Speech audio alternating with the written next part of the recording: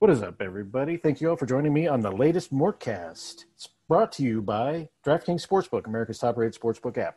Before I get started, I'd like to talk to you about Blanchard Family Wines, located between 18th and 19th and Blake and Wazee in beautiful lower downtown Denver, Colorado. Just a couple blocks away from Coors Field, right in the middle of the dairy block. No one can really go visit a place right now, obviously for safety reasons, but you can go to bfwdenver.com, get yourself a bottle of wine. As we've all known, if you've been listening to me for the last couple of years now, I really enjoy the 2017 Cabernet. It's really good. But really, they got everything you want. It's a Sonoma County-based entity that really makes their own wines from grapes that are out there. So if you like California wine, obviously Pinot is a big part of it, but they also got anything that you really would want. Go to bfwdenver.com and get your bottle today, or you can, you can sign up for a virtual wine tasting, which are very popular.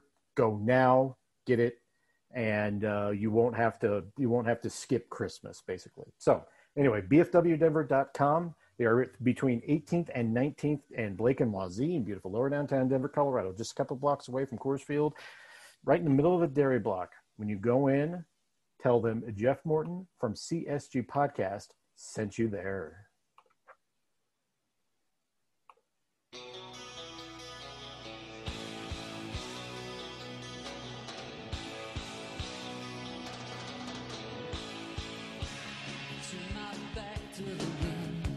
What is up, everybody? Thank you all for joining me on I cut that off too abruptly, on the latest Mortcast part of the CSG network.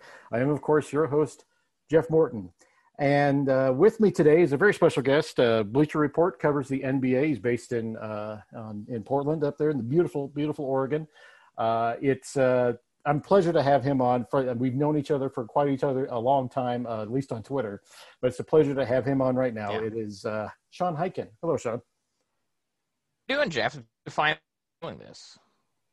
Yeah, it's nice to get this done. Technology has advanced enough during this pandemic to where it made it easy at this point. Yeah, it's been. I mean, it's kind of one of the since March, everybody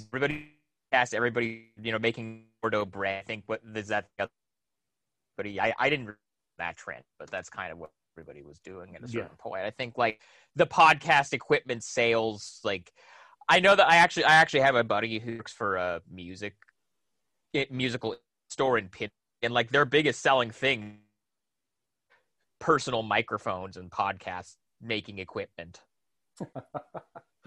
So that's everybody. I think everybody just decided hey, we're starting a podcast. Well, when I first started podcasting in 2011. As I remember, everyone was doing a podcast after Bill Simmons had started doing it mid-2000s, and then it just dropped off the planet. And about when I started it in 2011, no one was really doing podcasts. And now everyone seems to have a podcast. It is absolutely insane. The way this thing has evolved has just been stunning to me, particularly on the NBA side. The NBA side is just amazing at this point. Well, the OGs in that regard, at least to me. I mean, I don't know. I kind of didn't start listening to Bill until 08 or 09, but I remember the Basketball Jones, which is now Dunks, and then they were the starters for a while. But right. I was watching them. They first did the audio one. I wasn't quite on it that early, but I remember watching them when they were filming it out of Skeet's apartment, and they were still just an independent thing before they ever got picked up by any media outlets. And I think a big part, obviously those guys are great at what they do and their podcast is really good, but I think a big part of why they caught on the way they did was because at the time nobody was doing it. And so if you were curious about podcasting or about the idea of listening to a podcast and you were into the NBA, they were basically the only thing out there. So everybody kind of jumped on that. Oh yeah. And it's absolutely amazing because when I first started, this was more of an all sports podcast. But we evolved more. Nate Timmons and myself evolved into more of a basketball centric, or at least nugget centric thing. But you are absolutely right about Basketball Jones is one of the most vital and most important ones to listen to as far as an NBA wide thing goes. They're still great today too. Yeah, and it's just amazing how it's kind of evolved. It's the same thing with basket blogging, because I started at Denver Stiffs in 2009. and the world was completely different. SB Nation looked completely different back then too. It's absolutely, you look at it now, if you ever see a cached version of old SB Nation and then you look at it now, it's like night and day.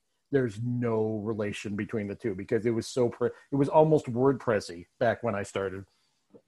Are those sites, or like those old posts, even still up? Because I know that all of our Paroxysm stuff is way gone. Like, because we were part of the True Hoop network, and then Right. we were part of Fansided, and then I think the entire site is just like disappeared. I think you probably have to go to like the Wayback Machine to even look at some of that stuff. Mm-hmm. I hope nobody does that, by the way. At least on my end. No, because I'm with you there because I read one of my early articles, and unfortunately, Denver Stiff's archive is up and thriving. We have articles that Andy Feinstein wrote in 2008 on there, 2008, when it was known as FireGeorgeCarl.com. That actually aged pretty well, considering it did. Everything else that's happened with George Karl since then. I mean, they had some good years with him, but you know. Well, look, I never thought I'd see the day where George Karl would become a podcaster. I tried to get George to come on the podcast many times. He's like, I don't know what that is. I don't even know. That sounds about right. But we are now, and one of the reasons I wanted to have you on is because you are located up there in Portland, and you've I'm assuming that you've been intimate, or at least have been privy to the media day availabilities and the training camp availability since. Yeah, I've been on these Zoom calls. I'm actually supposed to go tomorrow night. We just, literally 20 minutes ago, I got a call from the Blazers PR guy, Jim Taylor, and we just kind of were walking through what the media policy is going to be for how this stuff is going to work. And they sent us a bunch of, video training stuff that I'm going to have to do later today about safety stuff. What I understand is that media members are going to be allowed to be at the games in person, but the availability stuff is going to be all on Zoom, just like it's been. So we're not going to actually get to be physically near any of the players or coaches, and it's going to be all virtual stuff. But we're actually going to get to sit at the arena and watch games. So I don't know that I'm going to go to every game this season like I normally do during non-pandemic years, but I'm definitely going to go at least check the first couple of them out and see if it's worthwhile. And then if it is, I'm going to see if I get anything out of it that I wouldn't get out of just staying home and watching it on TV, and B, see how the safety stuff is set up and see if I feel like it's, something I feel okay about doing. Well, yeah, that's going to be really weird. The Nuggets here at Ball Arena, I don't know if necessarily they have set up anything like that. If it is going to be available, it's going to be really, really small availability as far as I initially have been let known. It's going to be weird because I've been, credentialed for many years going to that Pepsi Center, and it's going to be weird seeing games there with no fans. I mean, Yeah. The optics of that are weird anyway, and we can, debate the morals about whether they should be doing it anyway or not. But it's going to be weird watching this. It's just this whole experience this year is going to be odd. Going back to March when everything stopped and the Nuggets, it was midway through the Nuggets game where we found out the league was shutting down. Yeah. That was surreal. I made the decision back in June when they were May or June or whatever they were first talking about doing the bubble, that I'm not going to have an opinion about whether they should or shouldn't play, because whether I think it's a good idea for them to do it is not going to change whether they do it or not. Right. If they had decided, hey, it's not worth it, I would have been like, cool. If they decided, look, we have to make back some of this TV money, we're going to do everything we can do to get, the safety stuff in order as best we can, then I'm just, I guess we just kind of all have to deal with it. I'm hoping that everything is kind of goes smoothly. I have the 150 whatever page safety manual that the league sent. I can't say I've read the entire thing, but I've skimmed it and I kind of know what all the key part. It does. I mean, just like when they did the bubble, it seems like they thought of everything. It seems like thorough in terms of what the requirements are. I certainly feel better about them doing it than I do about the NFL, for example, which just seems like they're kind of making it up as they go along and just trying to act like the pandemic doesn't exist. But they're outside a bubble now. The bubble worked because they were controlling who was going in and who was going out, and there was no new elements being introduced except for halfway through the playoffs when they had, let players bring their kids and their families in, and then they even had to quarantine. Now it's like their guys are going to be out on the road. They're going to be out at hotels, and they have these guidelines about where you can and can't go. And, I think that, James Harden aside, I think that most people are going to be following it at least enough to, like, I think a lot of players know what the optics are. Right. So I think it's going to, I don't want to say optimistic because, just today they announced that 8 more players tested positive, and I don't like that. I don't like that any players are testing positive. I don't like that anybody still has this, because we should be out of this by now if the country had any kind of a competent response to this thing, but that's a whole other thing. But right. as it is, I have been told that media is going to be allowed to go to games. I am going to go to the first couple to see if it's worth it. And then, we'll go from there. If it seems like it's actually worthwhile, I'll keep going. And then if not, I'll just start staying home and watching it on TV. Well, reading through some of the safety protocols that I have been exposed to there, what occurs to me, and I kind of mentioned this to Adam Mares, and I think the NBA is heavily counting on the vaccine at some point midway through the year, which I think is ambitious. But it seems to me, based on the way they have approached this, some of the players, some of the stay-at-home stuff that they have with the players, I don't know if necessarily that is sustainable over 72 games. It is something that I think that just there's a fact of life that these leagues, including Major League Baseball, which is sending out season ticket applications to emails to people right now, and they start in April. They are heavily counting on the vaccine, saving their asses, essentially. And I don't know if necessarily their want to or desire is going to match the reality of the situation, which, I mean, people are saying that they're not going to be able to get everyone vaccinated until at least the summer. So that really puts a crimp on specifically the NBA having fans back in the arena, and let alone their players getting vaccinated. Well, I think the players are going to be able to get vaccinated sooner than people think. And I realize that everybody kind of has this idea that only the first vaccine doses are only going to go to healthcare workers and essential workers. And that's this idea. But it's the same thing that we were dealing with during the summer when we thought that, we were talking about what the ethics are of these $1 million, these multimillionaire athletes having access to tests every day and getting their results quickly when other people can't get it. Like, obviously, like, the first doses should go to healthcare workers. And it seems like for the most part that's going to happen. But I just think people need to be prepared for the idea that, the NBA and the NFL are going to get their players vaccinated as soon as they're able to get their hands on it, because then, that's going to be easier for them to let fans in. I personally don't think the NBA is going to be able to have fans at most arenas this season at all. Yeah. Like I know there are a few places. I think the Cavs are one of the few teams that are still trying to do it, which, okay, go ahead. Let me see how that works out. The Warriors were trying to do 50% capacity with rapid testing, and Joe Lacob had this whole plan that he had laid out. And then the city of San Francisco was just like, no, you're not doing that. Yeah. And honestly, though, like, I actually have a friend who wrote, I don't know if he actually wrote it or it went up, but he did interview some epidemiologists about what the Warriors' plan was. Right. And they all said that they were expecting it to be a lot worse than it was. And it was actually a pretty good plan, just not right now while cases are at an all-time high. Right.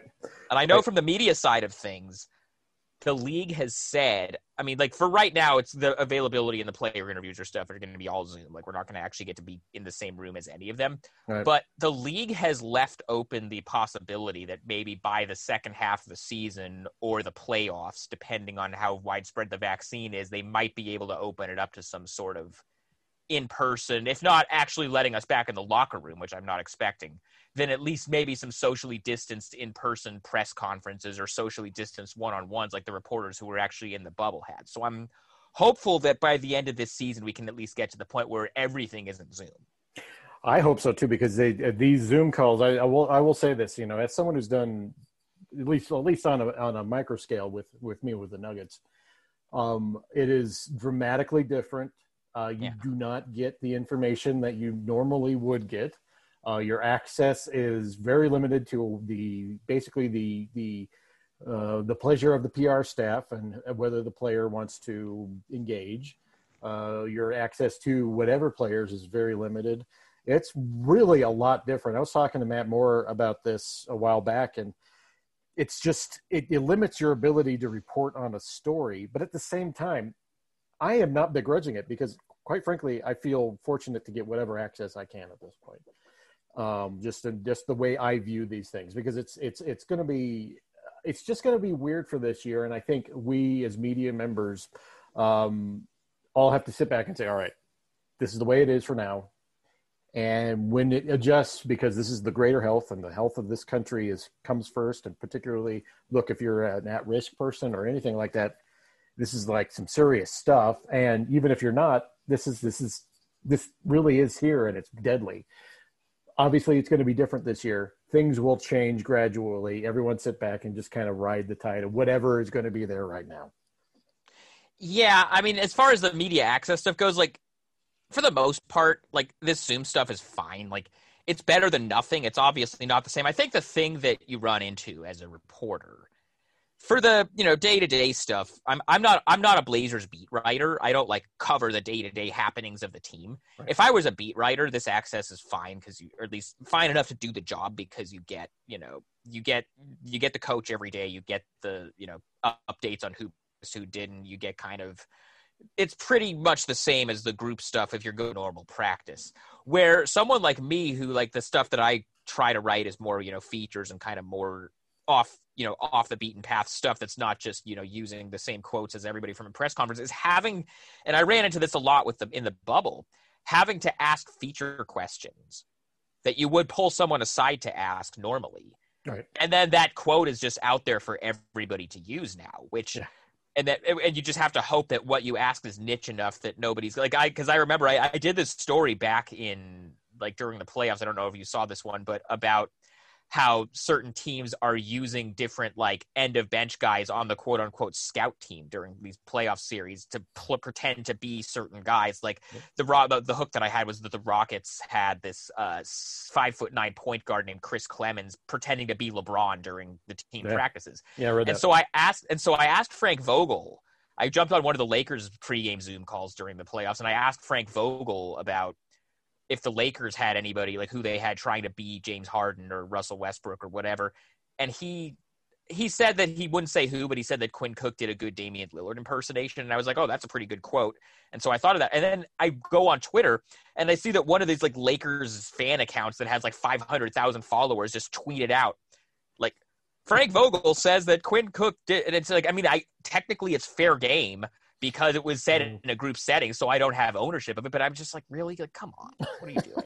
like I clearly asked that for a specific story. Just, like, you don't have to just, like, tweet that out to get, like, a million retweets. And I try to, as a reporter, be mindful of, if it's obvious that somebody is asking a question for a specific story, I'm not just going to, like, blast that quote out on Twitter and just, for me to get some retweets or whatever. So it's all just a matter of, like, obviously, technically, that's all, like, within the rules, but to me, I don't know. To me, there's, like, an unwritten, like, just, be cool about that kind of stuff. Yeah, especially like in media in scrums, I at least the way I would do it in the past was, if there's an interesting quote, I would say, this person asked this question, that sort of thing. Right. Which is important to credit the person who actually garnered the answer, I think. And I think that is important in this, and just be courteous to the people you have to work with, right? So I think that is very essential here, and you adapt, right? And I think that's just the way things are right now. And look, I have a brother who has leukemia. I got to take him to appointments, so I really have to super isolate. And adapting to that way of life is difficult, but at the same time, it's nothing compared, for at least for me, for like if people who have to go through this stuff all the time. And you guys who have to cover the league, I mean, you have to adapt in a like a broader sense than I do, who is someone who just covers the Denver Nuggets. And right, I think that you guys do a good job. And like I said, I did read that article that you had, and you're still look. I'm not blowing sunshine up your skirt here, but it's you are a very good writer. And I do read everything you do on Bleacher Report. So appreciate you saying that. Because look, it's good stuff is good stuff, right? So on a reducing kind of to a micro level, you're up there in Portland. The Blazers made a couple moves in free agency, which really, in the eyes of a lot of people, elevated them to a loftier status than they were coming into free agency.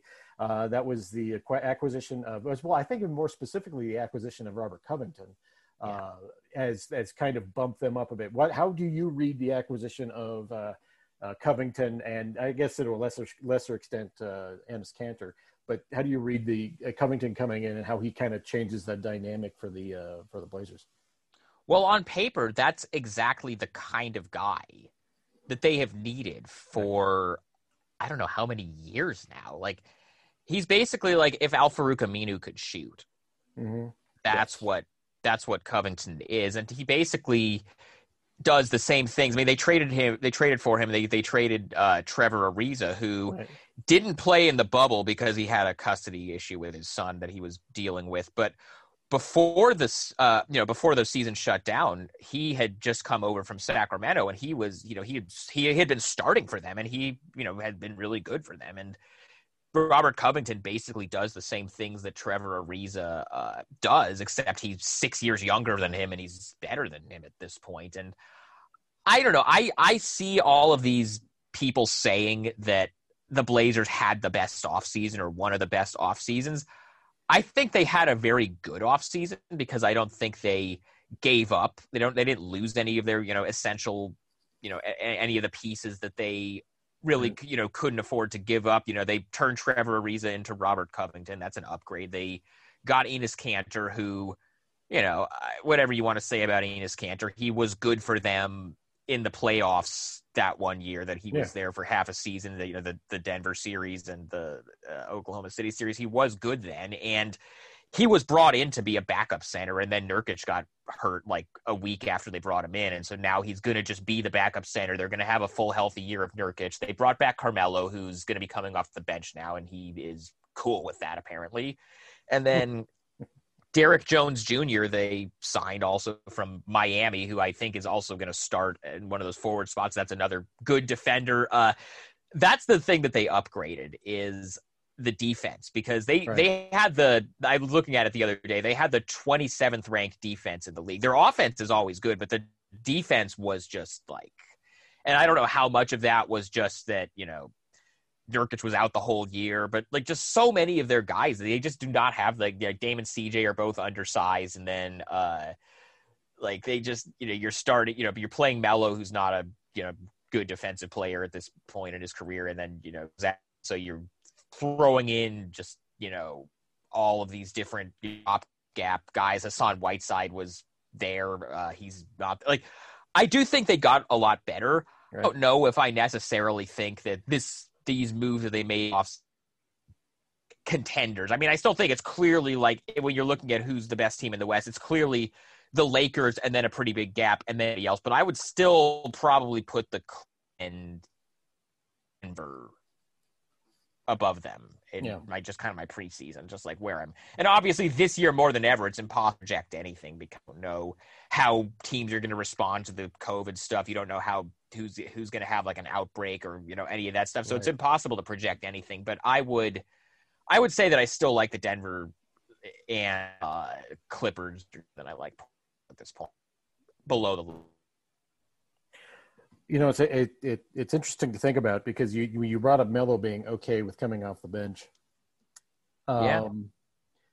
Look, I had the pleasure of covering Melo before he was traded, and then watching his career as he progressed through New York and into what happened via Oklahoma City, Houston, and then taking a year off. I realized that at the time I was worried Melo was on a Allen Iverson trajectory, his former teammate. Mm-hmm. He was dangerously close to becoming that guy. He was becoming the guy who refuses. Portland had picked him up. It would have been like the brief time he had in Houston. Right. It would have been like when Iverson was in Memphis or like Detroit. He only played a few games, but then Portland picked him up. It was kind of a combination of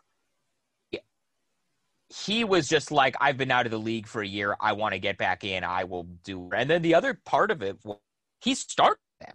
Yeah. And they brought him in to start, and he's legit an upgrade for them because they lose Zach at power forward because they lose Zach Collins 3 games into the season. That's their starting power forward. And then their other option are Nasir Little, who's 19 and was like not ready to play in the NBA yet. And then Anthony Tall of old to really be a contributor, and then Mario Hezonja, who's like one of the worst NBA players I've ever seen. And so even like Carmelo Anthony at his age, who's been out of the league for a year, was genuinely an upgrade for them. And then he was good for them. He did what they brought him in, and he liked to hear. And when I say he's cool with coming off the bench, they talked to him about it before he agreed to re-sign. If he was insistent on starting, I need to start. He could have gone somewhere else. I'm sure after the way he played last season, there would have been other teams interested in him if he was looking to go somewhere else. But he said, no, I like it here. I'm comfortable here. They're telling me I'm coming off the bench. I'm cool with that. I'm going to resign.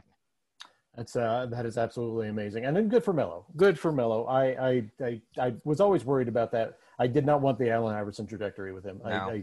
He didn't deserve no player deserves a certain thing, but I will say that I think that he owed it to himself to have a better end of his career than he was heading. And I'm so glad that he ended up in Portland, because it seems to be a healthy situation and a good place where he can contribute in a meaningful way. And I think that part is big here, along with Yusuf Nurkic coming back and hopefully staying healthy for the entire season.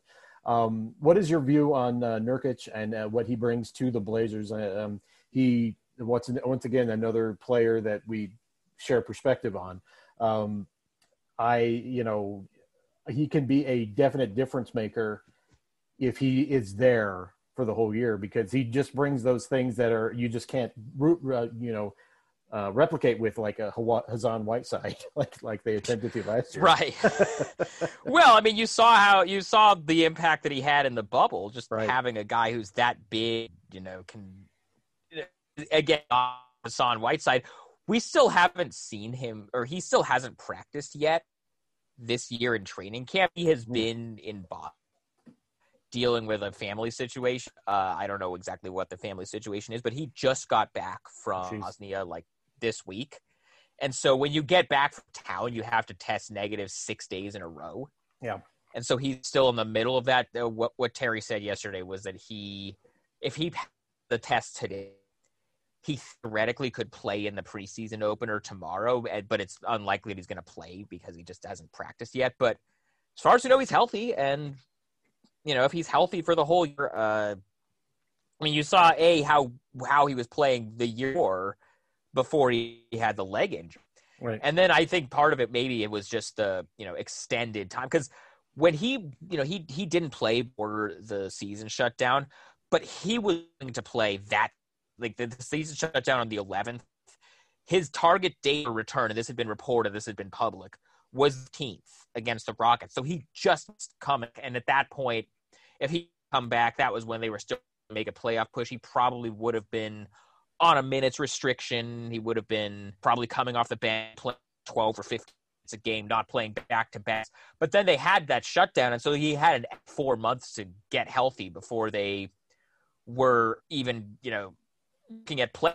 And so by the time they got to the bubble, he was just a full go. And yeah, I mean, you saw how that went. He was big. Oh, huge. That game against Memphis in that playing game was just absolutely epic. That was the best I've ever seen Yusuf Nurkic play. And I think that you see what a player, and I think more on a larger sense, you see the difference a player like that in a center role makes on a team. It just kind of makes everything make sense. Kind of like Jokic does out here in Denver. You have a player who just like brings all of the ingredients of the pot together, and if he's able to stay on the court, I think for me personally, just from the outside looking in, Nurkic is maybe the biggest X factor for the Blazers heading into the year. I mean, he definitely is up there. I mean, the other guy that I think you look at in terms of maybe not quite as he's not going to be like your first or second scoring option, but another guy that I'm really interested to see how he looks coming back also from a serious injury is Rodney Hood, who missed basically he tore his Achilles in December. So he's missed basically a full calendar year. As of right now, like he's fully healthy. They're probably going to have its limit at least at first just to eat in because he hasn't played in a year, but if he can play, that's a guy who can shoot the three, and he was their starting small forward before he got hurt. I would imagine he's probably not going to start now because they have Covington and they have Dare now. But I mean, that's another guy that they just had so few guys once their guys went down, and I don't want to attribute all of the kind of goals last year to injuries because that side of CJ and Dame was also just kind of not that good last year. But I think with all their guys healthy, they are better. I think they are a playoff team. I don't know if I necessarily say for sure a top 4 seed like I see some people putting them, but I think they're a playoff team with all these guys healthy and with Dame and CJ still at the level that they're at. Well, that's Rodney Hood, I forgot about him. I don't know how we could forget about him. He almost single-handedly won that playoff series for the Blazers against the Nuggets a couple years ago. Yeah. And they've blocked it out of my brain is probably what happened. Him and Evan Turner. Evan Turner in that Game 7. Oh my God! New Celtics player development coach Evan Turner. Yeah, that's another Turner. Like, how long was he in Boston? About 3 years? 2 or 3 years, maybe. Yeah. Evan's a really good guy. He's like one of the most well-liked guys among players in the league. Yeah, I really enjoyed covering him. Yeah, my interactions with him when he would come to Denver were always very positive. It seemed like such a decent fellow. Yeah. All right. So what we're going to do is kind of take a break here, and then we're going to come back. And Sean and I have a passion for music, and we're going to discuss that, as you all know, because I do a music show on this podcast.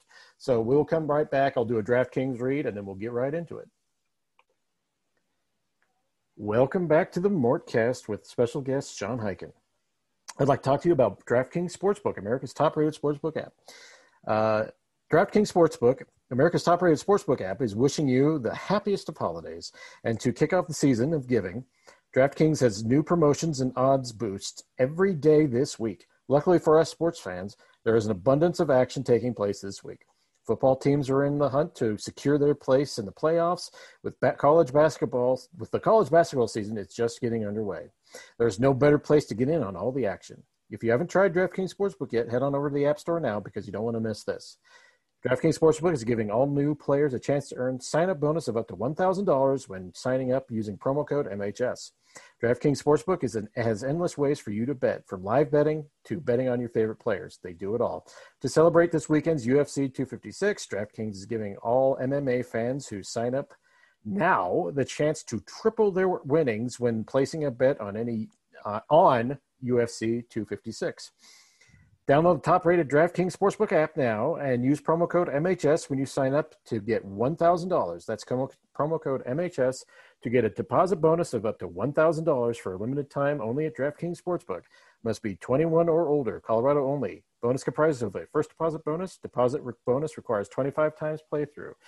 Restrictions apply. See DraftKings.com/sportsbook for details. Gambling problem? Call 1-800-522-4700. All right, Sean. The real reason I brought you on here was to talk music. This is where we're getting to the good stuff now. Look, I said this at the beginning of the podcast.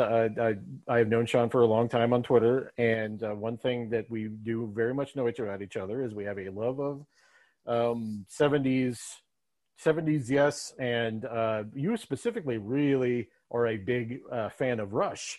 Huge. And I will say this: I associate the two bands together. Obviously, Geddy Lee and Alex Lifeson introduced Yes to the Rock and Roll Hall of Fame in 2017, I think. I could have gone to that if I had been on that trip. Oh my God! Really? The Bulls were playing this was when I was still on the Bulls beat at the Athletic, and this was before the Athletic had the kind of established, the presence that they have now. And it was still kind of a startup. And so we kind of picked our spots on travel. I didn't do every road game, but I did some road games.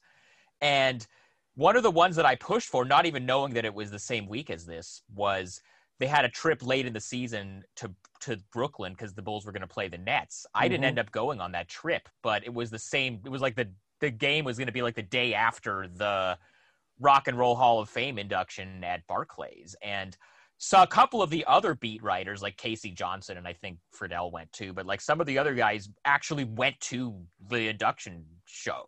Oh, wow. And that was, not only did Getty and Alex induct, yes, but because Chris Squire had passed away. By that point, Getty actually sat in with them on bass during the performance, which that would have been pretty incredible to see in person. Well, look, I whenever I hear Geddy Lee, I think of Chris Squire.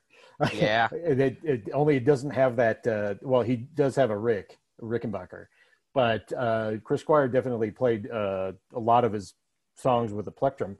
And are you a bass guy? I love bass. I can play it. I'm a guitar player. I mean, I love Steve Howe. Steve Howe's my guy. He's incredible. But the way Chris Squire played the bass was like a lead instrument, and I think Geddy Lee is right in that spirit. I mean, he's just right there with him.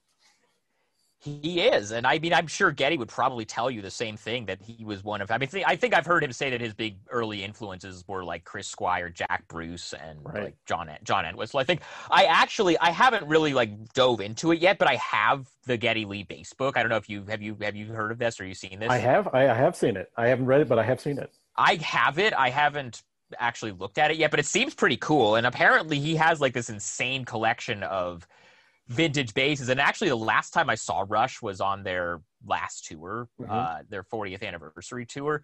And one of the things that Geddy did on that tour was he played a different bass on every song. Like he brought like his whole collection of like vintage basses out, and he just like played a different one. I'm not a bassist, so I don't like know what all the models were or any of that. But he had like people I know who are like bass nerds, like we're talking like wow, he played a different one of these crazy vintage basses on every song during the entire 3-hour show. Oh yeah. Oh my God. Yeah. You imagine a basically, I don't know how many songs they play in their set, but it's got to be like at least 17. 25. 20. Okay. Imagine having they play a 3-hour set with an intermission break in the middle.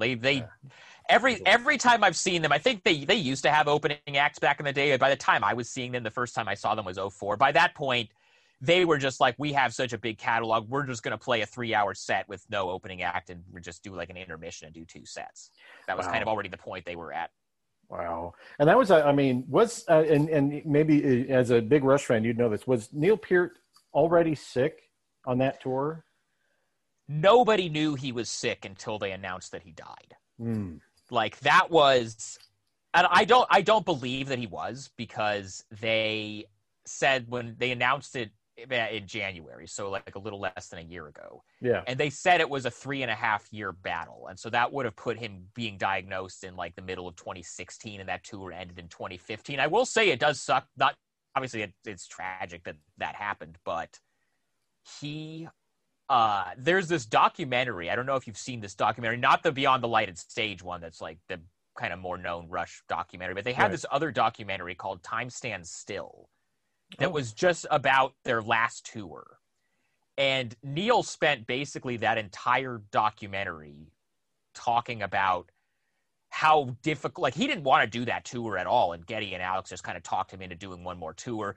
And he was just like half the documentary was just about how physically difficult that tour was for Neil, and just how much pain he was in every single night trying to power through these. Because, he plays these 3-hour shows and he's in his 60s by that point. And, the Rush stuff is not easy to play. And so physically what you have to be able to do on a night-to-night basis, like that was the reason that they stopped. Like I think Geddy and Alex wanted to keep going, but I think Neil was just like, I physically can't do this anymore. And so that's why they stopped touring. But like he finally gets to, enjoy retirement. And especially, I don't know how much you know about like what happened to him kind of earlier in his life in terms of like his family stuff. He finally, gets to enjoy retirement with his family. And then, he gets diagnosed with this brain tumor. But yeah, to answer your question, when I saw that he died, nobody even knew that he had this cancer. Like they kept it. And I mean, this doesn't surprise me because Neil's such a private guy. He's never really liked to do interviews, or he doesn't really like, a lot of attention on him. And so he kept it so quiet that like once he died, even people like me who are like diehard fans who like know everything that's going on with all of them, like had no idea. And even like, and then later on, it seems like people came out and said like, yeah, people close to him knew, but they kind of wanted to keep it quiet. So no, that was a total shock. Well, it was like when Chris Squire died in 2015, they announced he had it wasn't necessarily leukemia. It was a different kind of form of cancer. And it was like 6 months later, he was dead. And it was like really quick. Well, that's just one of the really bad ones to get. And actually, the kind of brain cancer that Neil had, apparently, I don't really know that much about this stuff, but apparently that's the kind of thing that usually you get diagnosed and then you have 6 months tops. The fact that he had it for 3.5 years and then he lasted that long, like that's pretty incredible. Great medical care, great, and I think that when we look back at these sort of things and we look back at our favorite music, because I love Chris Squire. Chris Squire was the personality of Yes, right? Yeah. You have very serious musicians in there. Like, imagine being in a band with Bill Bruford and Steve Howe. I can't imagine the amount of perfectionism that you would have to go right. to that. But you have Chris Squire, who was the rock star. He was the personality. He was that guy who was effortlessly play the bass with his enormous hands the size of dinner plates, and you get to Neil Peart, who's got one of the most revered drummers in rock history, having to play what it was like some extremely arduous YYZ drum solos. It is just I can't even imagine, and I'm not even a diehard Rush fan. And this is great. I'll just throw this out there to you. I didn't consider myself a diehard Rush fan, or at least I didn't think I knew about them as much as I did. And I realized through me thinking about them the last couple of years at least last year after Peart died, is that whether you know a lot about Rush or not, you have heard a lot of Rush songs. Yeah, they have more songs that are like, I mean, because obviously like Tom Sawyer and Limelight and Spirit of Radio are like the big ones, but there are just so many now that they're just like YYZ we're talking about, and then even some of the like Subdivisions I think was a big hit. It's funny, they actually see if you know this. I'm not a huge like person even for like my favorite bands. I'm not somebody who like knows where everything charted or like chart positions or sales. That's just never really been something that's interested me that much. But see if you can guess like what Rush had one top 40 hit in the United States. See if you can guess what it is. I'll give you 3 guesses. Limelight? No. Spirit of Radio? No. Okay. Passage to Bangkok? No. And it wasn't Tom Sawyer either, because that would be the obvious. Yeah. No, I never went to Tom Sawyer because it was too long. I always thought it was like too long to be a top 40 thing. It's not that long. It's like under 5 minutes, I think. Yeah. So what is only top 40 hit? New World Man. Oh my God, really? Yeah, and that was like, and I mean, I kind of understand. I mean, that's like what I was on Signals. It kind of sounds like the Police, and the Police were like a huge thing at the time. So I get that, but like that was like not even like you don't hear that one on the radio that much. Like they never really played it live that much. At least like later on, like that's not the one you'd guess, but that was their only actual top 40 hit, which just kind of shows that like. And that's like not even like one of the first 10 ones that you would name as like one of their popular songs, but that was their only actual hit, which just kind of shows how, misleading a lot of that stuff is and how meaningless a lot of that stuff is when it comes to, bands like this that never really defined themselves by, how many hits they had or whatever. Well, yeah. And you look at Rush and you say they didn't have the handicap of 70s Yes, which had all those 20-minute epics, Well, they had some, but like theirs were a little bit more, able to, because like with Rush, like 2112, obviously that whole side of that album is one song and it's 20 minutes long, but the first 2 sections of it, the overture and Temples of Syrinx, like that's kind of a self-contained thing that gets classic rock radio play. They play that part as like a standalone thing live.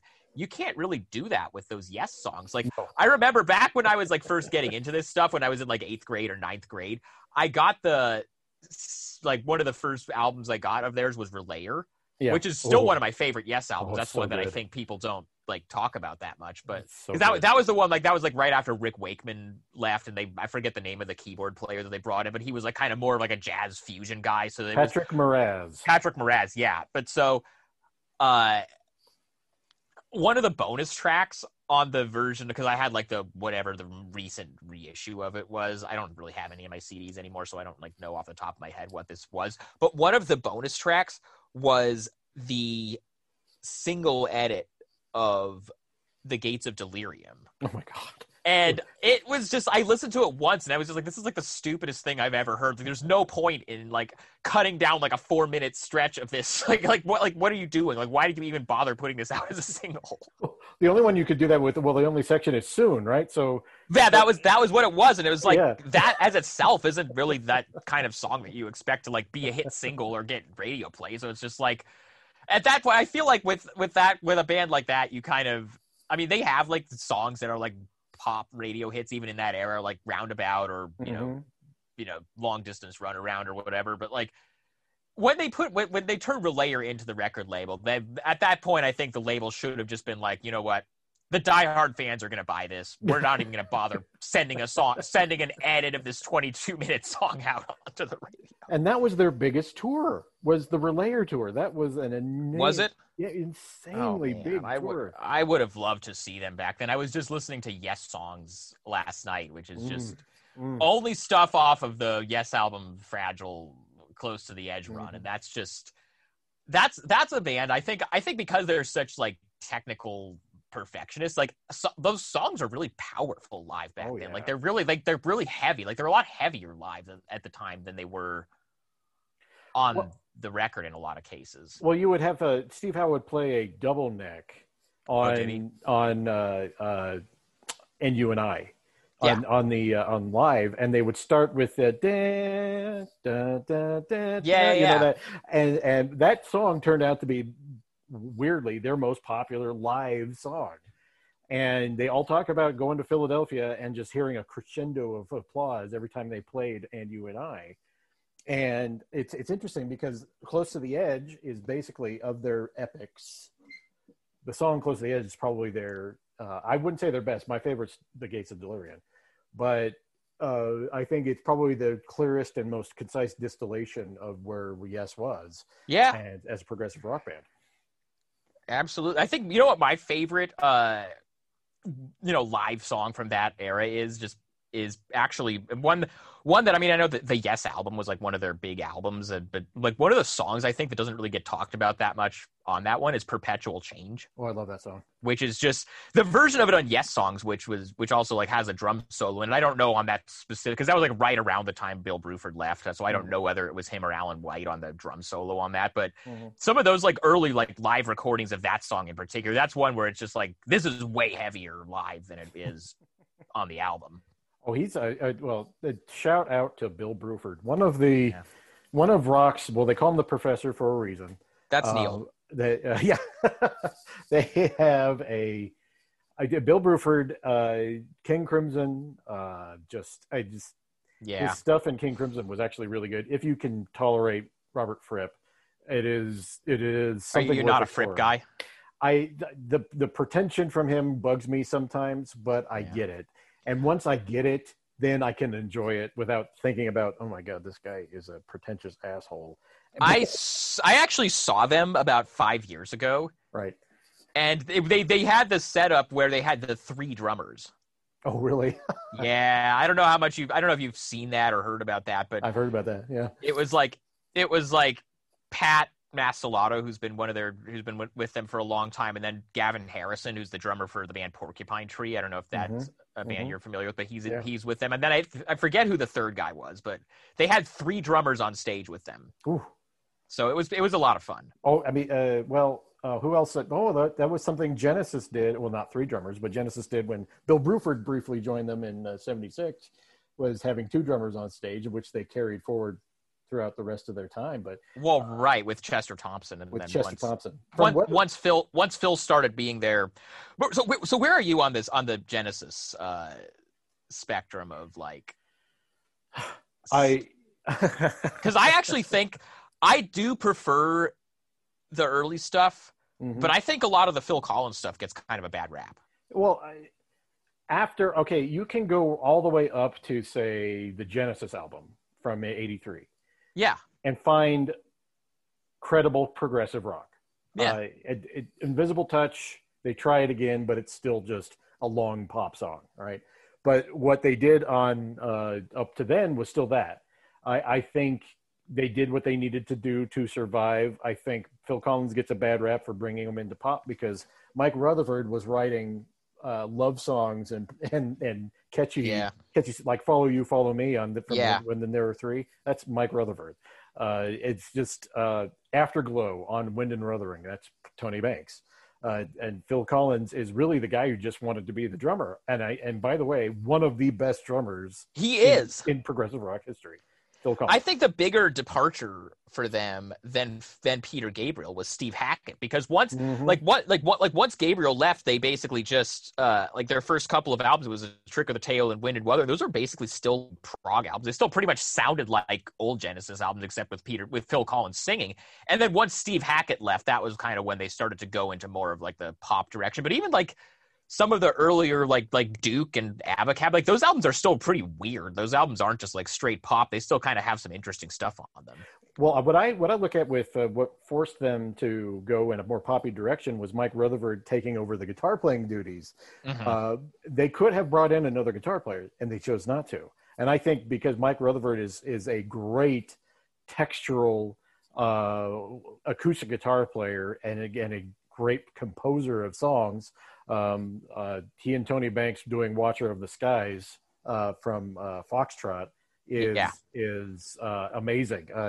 They had the ability to write these songs, but he was not a lead guitar player like Steve Hackett, and I think that forced them to make the songs simpler.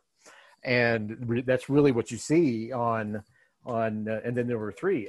On Wind and Wuthering, there's a song that gets a bad rap, and I don't know why. It's "One for the Vine." I like that song. And for some reason, for Genesis fans who hate that, it's probably because it's very Tony Banks song, but it is also musically complex and challenging, and yet still catchy. I love it personally. So I don't come down. I think they were never not a valid band, right? They're talented musicians. And I think just always been my opinion that Phil Collins got the bad rap because he had the nuclear solo career in the 80s that coincided with Genesis at the time. So people just assume that because, he had these huge pop hits and he was kind of like this soft rock, like adult contemporary, like pop artist as a solo artist, that was his influence in Genesis also. Oh yeah. Well, look at Peter Gabriel with So, right? Yeah. He's writing. I mean, that is a lot of it has to do with Daniel Lanois, but there is a bunch of pop hits on that album, and everyone was doing it. And I don't begrudge people doing it. Yes did it in 1980. The Peter Gabriel stuff is great though. Oh yeah. Oh man. Where do you come down on The Lamb Lies Down on Broadway? It is not my favorite Genesis album. Mm-hmm.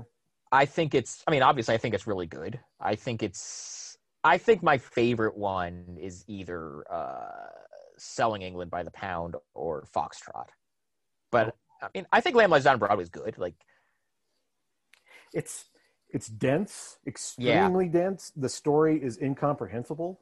I never try to pay attention to like stories on concept albums. That's just I did the first, like when I was a kid, my dad had like Tommy, and so I'd like listen to that, and ever since that, like that way it was like easy enough to follow. But like once I was getting into like Quadrophenia and stuff, I was just like, I'm not gonna try to like figure out what the whole story is on this. Like that's just that. So that's never really been a consideration for me. But it's got some great, like the Carpet Crawlers, great song. Yeah. In the Cage. Back in New York City. The song Lamb Lies Down on Broadway. They're all great, like poppy songs actually within this dense, extremely dense, lyrically album that will make your head hurt if you try to figure it out, right? So Counting Out Time is one of the worst songs I've heard, like in the catalog. Let's talk about buying a sex book as it's So as far as like the Yes pop, like I thought like Yes did not like. I actually think Drama is a pretty good album. Like Yeah, I like Joe. the one album that John Anderson left and briefly came back. But like Trevor some of Horn. the like after that, like I know that like 90125 was like a big hit, and like Owner of a Lonely Heart is fine, but like their pop stuff, I thought they just like they lost their entire identity, and they basically just like became a Journey clone. And I just thought they didn't have any like, because even with the Genesis stuff, like they still were a little bit offbeat with like they weren't just like straight until like the late 80s. They weren't just like straight pop. There was still like prog stuff on there, and then with Rush too, like they once they started doing stuff like Tom Sawyer and Spirit of Radio, those are shorter songs that are catchy and accessible, and so those songs got radio play, but they didn't sit out and say we're going to write like pop radio hits now. Right. Whereas with Yes, I feel like they consciously, they're this British prog band, I feel like consciously they tried to become an American arena rock band like Journey or Def Leppard or something, and I just thought it sounded so, I don't know, forced, and just none of that stuff really holds. Even Owner of a Lonely Heart, like I think that's like that song's not bad, but like I just, none of that stuff really does a lot for me. Well, look at Anderson, Bruford, Wakeman, Howe that came out in '89, which wasn't, people love it. To me, it's just like almost like soft rock, and I just anything after Drama, I pretty much am out on with Yes. Even because even later on, like in the '90s and 2000s, they tried to get back to like a prog. They tried to get back to that '70s sound, and I get that. They had one song in the mid '90s called Mind Drive. I don't know if you're familiar with that one.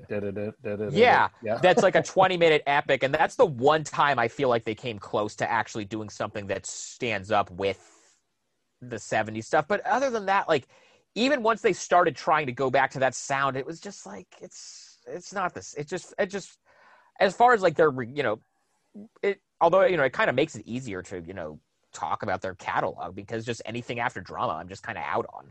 Well, the Mind Drive originated with Jimmy Page in the the XYZ sessions. Oh, I've heard of this.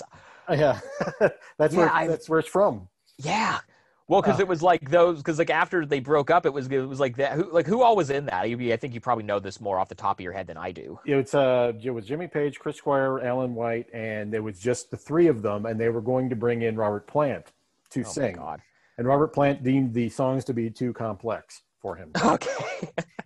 that is the explanation. That sounds about right. I mean, Robert Plant's not like a prog. I know Zeppelin kind of had some out there stuff, but that's like he went a lot more in the like country folk blues direction as a solo act. And I actually think a lot of Robert Plant's solo stuff is pretty good. I saw him 2 or 3 years ago, and oh yeah, it was really good. I saw Jimmy Page and Robert Plant here at Red Rocks, which was actually the '98, and that was their really good, their best tour. And then they imploded right after that. But at Mind Drive originated from XYZ. There's a song on Magnification by Yes called "Can You Imagine?" that originated there, and the song from The Firm called "Fortune Hunter." That was the Paul Rogers, Jimmy Page. Yes, thing, right? which was originated there too. But I'll send you the link. It's you can find it on YouTube. It's interesting to listen to because Chris Squire's singing it. So it's interesting stuff. I mean, it's good as a curiosity, but that's about it, because I think Page was still quite heavily smacked out at that time. So that kind of hinders things. But anyway, we are up against it. Sean, I appreciate you coming on to talk about this amalgamation of subjects. Yeah, this was a lot of fun, man. We should do a whole episode just about the, like, we could talk about the NBA stuff whenever, but we should do a whole episode at some point just about this stuff, because I could go on this stuff all day. Well, yeah, I'll have you on my Gen X music show where it's basically me being old, but hell yeah, that sounds great. Let's do it. All right, Sean, thank you very much for coming on. I appreciate it. Yeah.